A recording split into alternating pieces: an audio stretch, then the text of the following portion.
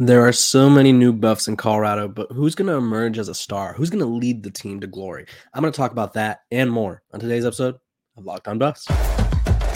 You are Locked On Buffs, your daily podcast on the Colorado Buffaloes. Part of the Locked On Podcast Network, your team every day.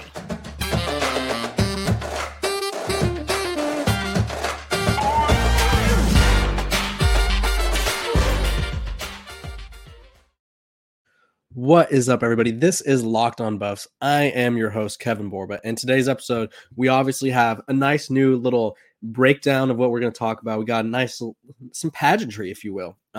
Today, we're going to be talking about the 6 buffs that I think can emerge as stars for Colorado.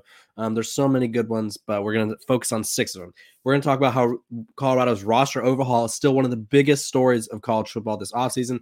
And then you guys asked them. I'm going to answer them. You guys have mailbag questions that I'm going to break down and kind of give my insight and opinion on so many various topics, as you guys were all over the board. So without further ado, I want to thank you guys for making Locked On Buffs your first listen every day. We are free and available wherever you get your podcasts, so make sure to check us out. Okay, let's dive right into the 6 buffs that will be stars. So with all of the new roster additions, subtractions, multiplications, divisions, whatever you want to call it, Colorado has a lot of new players, and they have a lot of guys who will either have a chance to emerge as stars, may have had a larger role at their previous school, or they're just looking for a chance to emerge on their own team, like Trevor Woods or someone. But he's not one of my 6 stars for today. I'm going to talk about guys that I haven't really talked about a lot. I feel like I focus a lot on Jimmy Horn, Jordan Dominic. So these are going to be outside of 2 of them because I got to mention 2 of them. These are going to be guys that I haven't really touched on a lot and wanted you guys to be more aware about as Locked On Buffs listeners or watchers, depending on how you access this podcast. So without further ado, I'm going to give you my 6 buffs that I think could be stars this next season, and I'll break them down, and then you guys could discuss in the comments if you agree or throw out someone you think could be a star. Up first, we're going with the linebacker group, a group that I consistently have called the weakest position group on the roster. I think it's gotten better. But I think the one person that needs to be a star for this group to emerge, and it's not Levante Bentley, it's Deion Kennedy, the Alabama linebacker transfer. He knows the system. He is very athletic. He plays special teams, defense, offense at Alabama. Got some carries at running back. So with all of these mobile quarterbacks and dominant running game, I won't say dominant, but they have some good running games in the Pac-12. They need someone who could be all over the field. And I think Deion Kennedy is the perfect person to lead this defense. And I think he's the perfect person to kind of emerge as a star.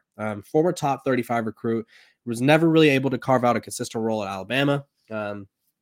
Now's his chance to kind of show show Charles Kelly, because that was one of his coaches, what he was missing. I think his familiarity will help him out. And I also think the fact that this is, I won't say his last chance, but sometimes for these transfers, when you get a chance to transfer to another Power 5 program who has a more clearer path to the field, it kind of gives you like a wake-up call, like, hey, this could be it for me. This could be the last football I play, depending on how I do. And this could be my last opportunity to start at a major Power 5 program. So obviously this isn't Alabama here, but starting at Colorado and what could be one of the biggest turnarounds in college football history is huge. So I think Deion Kennedy is someone to look out for. He's athletic, strong. We're going to see how smart he could be manning the middle of that defense and kind of maybe being the leader in that linebacker core. Moving on, I always talk about Jimmy Horn. Jimmy Horn is a great route runner, great receiver. You can hand him the ball. He could return it on special teams. But his teammate and running mate at USF, Xavier Weaver, I'm super high on him. He left USF as one of the program's most accomplished receivers of all time. I think he plays much bigger than his 6'1" frame. He has the ability to go up and get any pass. He finished his USF career with 21 starts, caught 116 passes, nearly 1,800 yards, 8 touchdowns. I think he offers something different than Jimmy Horn. I think that he's kind of I don't want to say a more traditional receiver, but he's more of I would say, well-rounded receiver in terms of he could be used all over the field. You could count on him to throw it up in the red zone and he'll come down and get it. He's that kind of guy. And I think Xavier Weaver is someone who needs to garner more attention. And right now, I think if I had to predict the starting receivers right now, I'd go Travis Hunter, Jimmy Horn, Xavier Weaver, and then you pick the fourth. I don't know who's going to be that fourth guy, but I think Xavier Weaver could emerge as the best receiver on this team. I'm not even joking. I think you guys know how high I am on Jimmy Horn. And so for reference, Jimmy Horn was the star of spring ball. And so I'm saying that Xavier Weaver could be even better. I just have that much confidence in him. I watched USF play. I love Xavier Weaver's game. He was always someone that stood out to me. And I think he will do so again in Boulder. The third star, probably not too surprising, Travis Hunter. Two-way player, wide receiver, defensive back, former number 1 overall recruit, former number 1 overall transfer technically because he was in the portal. Obviously, we knew where he was going to end up, but he was still ranked the number 1 player. When John Garcia Jr. was on the show, he always talked about how Travis Hunter had the best ball skills he'd ever seen of anybody in the recruiting circuit. So I think we're going to see a lot of Travis Hunter on display. I think the offense is going to try to force feed him the ball at times. We saw it during the spring game. And I think on defense, teams are going to want to test him. I think quarterbacks are going to want to see how good Travis Hunter truly could be. And if they want to test the former number 1 corner in the country, the number 1 player in the country, you do that, because I don't know why you would do that, why you take that risk, but you do what you got to do. I think he's just an exciting person to watch out for. He's already ranked as one of the best players in the country, but I feel like I want to see him, because I think we know he has that skill set, but I want to see him put it on display. And that's why I think he can emerge as a star. I think he already has star name recognition, but I want to see him perform as one. And I don't know if we got to see his full capability at Jackson State. Moving on to the safety, Miles Slusher. I think safety is a very controversial discussion right now, because obviously there's Shiloh Sanders has just gotten to the mix. Trevor Woods has been there. Cameron Silman Craig has been there. Vito Tisdale, Roderick Ward. I think all those guys are going to be good. One of them might slide down to nickel. Who knows how they're going to end up getting all these guys onto the field. They have a lot of good options. But I think Miles Slusher is going to lock down one of the safety positions, and I think he's by far one of the best players on this team. When he left Arkansas, it was a huge blow for them. He it was reported that he quit the team. We don't really know why he left the team at Arkansas. He said he didn't quit. They said he did. It's one of those he said things. I'm going to believe his side of the story, obviously, because he's a Buff, and because if he says he didn't quit, then he didn't quit. He said, why would he quit the team? So obviously we'll just mark it down as personal reasons. But the Pac-12 has a ton of aerial attacks to worry about. They have Caleb Williams, Michael Penix, Bo Nix, and the Buffs have to play, I think they have to play Utah as well. So they got to play 3 or 4 of the top 4 teams, and they all have really good quarterbacks who could sling the ball everywhere. And so I think having someone on the back end, like a Miles Slusher, to kind of command the defense and help out the corners who are probably going to be tested nonstop, I think he's going to be someone who emerges as a star and maybe could boost his NFL draft stock. Staying in the secondary, Omarion Cooper, defensive back corner out of Florida State. We all know Travis Hunter is going to be one of the starters at corner, but who's going to be that other one? A lot of people expect Cormani McClain to step in right away and start. I don't know if he's going to start right away. I think by the end of the season, Cormani McClain could end up being a starter or a key rotational piece. I think he has to get a little size on him. And plus, he's not going to get there until, I believe, June 11th was what I saw. So he's missing some summer stuff. No fault to him. He's got to finish high school and all that jazz like those normal kids do. But Omarion Cooper, he has some pretty big experience. As a freshman, he played in 8 games, had 16 tackles, 2 picks, 4 pass breakups. He had injuries this past year, still played in 12 games, 4 starts. He had 1 pick, 14 tackles, and forced a fumble. So I think realistically, if they want a starter who has experience and who has shown the ability to lock down Power 5 receivers, Omarion Cooper's right there. And I think he'd be a perfect pairing opposite of Travis Hunter. And our last potential star, Shedeur Sanders. Obviously, I think you guys all view him as a star. I view him as a star at Jackson State. I think he needs to emerge as a star at Colorado. I don't think that's no knock against him. I just think he needs to show the Power 5 world, show the Pac-12 what he's made of. He threw for 7,000 yards, 70 touchdowns. handful of picks, nothing too crazy. And I think he has the potential to emerge as one of the better quarterbacks in the Pac-12. We just need to see him on the field. And so he has one of the best arms in the country. He's pretty mobile. He's not like I don't think he's a Caleb Williams type of runner where he's going to be running in circles and running backwards. I think when he runs, he'll run forward when he needs to. And I don't think he's obviously trying to be any Johnny Manziel type of guys, but he could still run past you, and he offers a great dual threat for the Buffs. So excited for him, and I think he will be a star this upcoming season. So those have been my 6 stars. There's plenty more to discuss. I think those are the 6 that I want to focus on the most right now. We'll discuss even more as time goes on. But make a fast break to the FanDuel, make a fast break to FanDuel during the NBA playoffs, because right now, and let me pull it up for you. Right now, you right there watching or listening to the show can get a no sweat first bet up to $2,500. That's $2,500 back in bonus bets if your first bet doesn't win. What you need to know about FanDuel: they have great promotions every day. Safe and secure app, super easy to use. You get paid instantly. There's no, I need to wait an hour for my payment to come through. FanDuel is very consistent. They pay you right away. There's no better place to bet all of the playoff action. That's America's #1 sportsbook. Visit FanDuel.com/lockedon and get a no sweat first bet up to $2,500. That's FanDuel.com/lockedon. FanDuel, the official sports betting partner of the NBA. Go bet on the NBA Finals or something. It's time. Okay, we talked about the 6 stars or 6 people who I think could rise as stars this upcoming season. Now let's talk about the roster overhaul. It's kind of a big deal. In an article by Bleacher Report yesterday, I was reading it, and I just thought it was interesting that regardless of how long ago it feels, the spring game exodus, if you will, is still one of the most talked about things in college football, and rightfully so. I think Coach Prime has revolutionized how the transfer portal is used.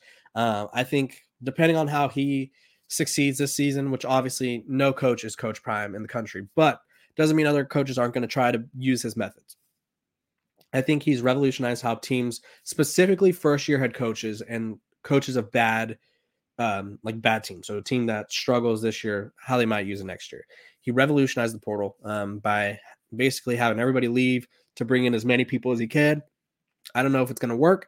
We're going to find out together. I'm confident that he has some good talent, like I just highlighted 6 stars, but is it going to work when they all get together? Only way to find out is when they take the field. But Bleacher Report had an interesting take on it. They said every offseason, this is David Kenyon, every offseason coaching staffs around the nation will nudge players towards the transfer portal. Sometimes it's a very direct statement. In other cases, the conversation isn't necessarily empathetic. The reality is these discussions happen just about everywhere. Colorado, however, is turning over the roster at an unparalleled pace. More than 50 scholarship players have decided to transfer since December. Because of recently changed NCAA rules, there are no limitations on how many newcomers Colorado could take. Like it or not, Sanders is completely revamping the program through the portal. Very good point. I think that was the biggest thing that I took away from this entire process, was that it wasn't that people were mad that Coach Prime was using the portal in the way that he is. People were mad that or at the rate he is. People were mad that he was basically telling these kids to get out. I think when the transfer portal, a one-time transfer rule was enacted, it was a way to give the players power. For the longest time, players had never had power. They if they transferred, they had to sit out a year, but coaches could willingly take a job at Georgia Tech, then hop over to Alabama or wherever. They had no punishment for coaches moving, but there was always a punishment for players. And if you're a regular student, if you transferred from Texas to Baylor or Colorado to Colorado State, there's no punishment for you. You just enroll in classes, and it's not like you have to sit out a semester and then wait a year or something. And maybe your credits don't transfer, but other than that, there was no punishment. But athletes, specifically football players, they had to transfer and sit out. And so they have all this new power, and the players were using it, maybe abusing it in the NIL circuit, but I don't think anyone accounted on it to be used this way. So I think a lot of people were a little shocked. Before I continue, I want to thank you guys for making Locked On Buffs your first listen. Everydayers, that's what I call my everyday listeners. You guys provide great questions like we have today. I want you guys to continue to comment, continue to like, subscribe, and share. I appreciate you guys. Just want to let you know that. But back to what I was saying. I think people got upset with Coach Prime's methods because, especially since you see it on well-off media, I think it kind of showed the dark side of college football, the side of college football where it's like these kids are getting kicked off rosters, but it's happening in secret. They're making it seem like it's their choice or whatever. Coach Prime was literally telling guys, we don't need you on the roster. We need you to, it would be better for both of us to hit the portal. And I think while obviously that's not the most, I guess, PC way of doing it, this isn't a PC world. Coach Prime has a job to do, these players, and he talked about the other day. He said, if you want to be paid like a professional, you're going to be treated like a professional. And I don't think a lot of these college athletes are ready for that. And I think it's going to put a lot more, which I already think there should have been an emphasis, but finding the right home for you. I think a lot of these college kids, they commit to offers at programs that they want to go to, but they know that they're not perfect fits for. So, for example, a lot of kids want to go to, for example, Alabama. But are you going to Alabama to compete? Are you going to Alabama to say you're going to Alabama? And I think a lot of these kids will need to make better decisions, because if Coach Prime kind of inspired a movement here, then there's going to be more coaches kind of ushering players out the door. But I still think the roster overhaul is something that could work out in Coach Prime's favor just because he has a great staff. I think this could be a total failure if he had a bad staff or a less experienced staff. But he has a greatly experienced staff in Boulder with Sean Lewis, Charles Kelly, and all those guys. So I think it'll work out. I don't think it's going to be a roster overall every year, but I think a lot of players need to kind of sit down and evaluate where they decide to go to school. Is it really the best fit for them? And all that, because I think Coach Prime kind of caught the brunt of some criticism that felt a little unfair, but he also was willing to kind of take that criticism to rebuild a roster after a team finished so poorly last season. Okay, before we move on, I want you guys to know, again, I appreciate you. Up next, as you can see up here to my right, probably your left if you're watching. I don't know how it flips. Either way, up here to my right, we're going to be doing some mailbag questions when we come back. Welcome back. We are here. We're going to do some mailbag questions. Mailbag question time. Okay, so you guys throughout the past few weeks or so have been asking me some mailbag questions. I've been saving them all, doing the best ones. Moving forward, I think you guys should put like a little mail emoji or mailbag question. Some of these have been asked to me on YouTube comments. Some of these have been DM'd to me, and I saved them all. I'm going to do 1, 2, 3, 4, 5. The 5 that I thought were the most interesting, that would spark your guys' attention the most. So up first, how would TCU prepare for Colorado? This question really stood out to me because it was asked a while back too, and I kind of addressed it back then. It stood out to me because, one, it's a great question. How the heck do you prepare for a team that has 50 new players, new coaching staff, new systems? I think it's a complicated preparation period for TCU. Excuse me. I think what you have to do is, one, you got to look at Sean Lewis's film at Kent State. Excuse me. You got to look at Sean Lewis's film at Kent State. You have to look at how his offense runs. You look at Shedeur Sanders' play at Jackson State. I think you prepare the most for Shedeur. Then you look at individual weapons. So you're going to watch some Jackson State film, look at Travis Hunter, how they use him on offense. Look at the spring game as well. That's going to be a tell. But obviously in the spring game, majority of the people that were doing well, Montana Lamonius Craig, Chase Sowell, and other guys like that, they left. So you kind of have to start from scratch. So you're going to look at USF. You're going to watch some USF film and watch what Jimmy Horn Jr.'s skill set was. You're going to watch what Xavier Weaver's skill set was. Defensively, this one's a little more tough. I think they watch Alabama's scheme. I don't think that I think they're going to scheme for certain people like Jordan Dominic, but since there's so many different variables on defense and so many different looks, I think you just got to look at the scheme and have your quarterbacks recognize the looks. So that way you kind of, I don't know, that's the tough part. That's the tough part in terms of how you scheme for a defense that has 11 new starters. But you're just going to have to look at their pressures, their blitz packages, and all that, and kind of determine from there. So that was a great question. That's how I think TCU will prepare. And then obviously after that, all the other teams will be able to go off TCU's game film. And not saying that it's going to be cookie cutter the same every game, but it should be similar. Okay. The other question that I thought was interesting: which Colorado assistant will be the first to land a Power 5 head coaching job? Um, I think this has Sean Lewis written all over it. He was already a head coach at Kent State. Was kind of trending in the right direction to get another head coaching job, but I think by taking the offensive coordinator job at Colorado, he kind of sets himself up to be a Power 5 head coach, just because if he succeeds right away, he has his resume at Kent State already. Plus, he has success at the Power 5 level with his offense. Sorry, my microphone got unplugged there. I was going to say he's already had success with the flash fast offense, but now it's going to be the bust offense. So he just needs to prove that his offense works at the Power 5 level. I think he has head coach written all over him. Not sure where he'd go. Not sure what kind of head coaching job he would land. Maybe Cal, assuming Justin Wilcox doesn't work out. Let's see. Maybe I'm trying to think of other Power 5 programs that are opening up. I don't think he lands a Texas A&M job.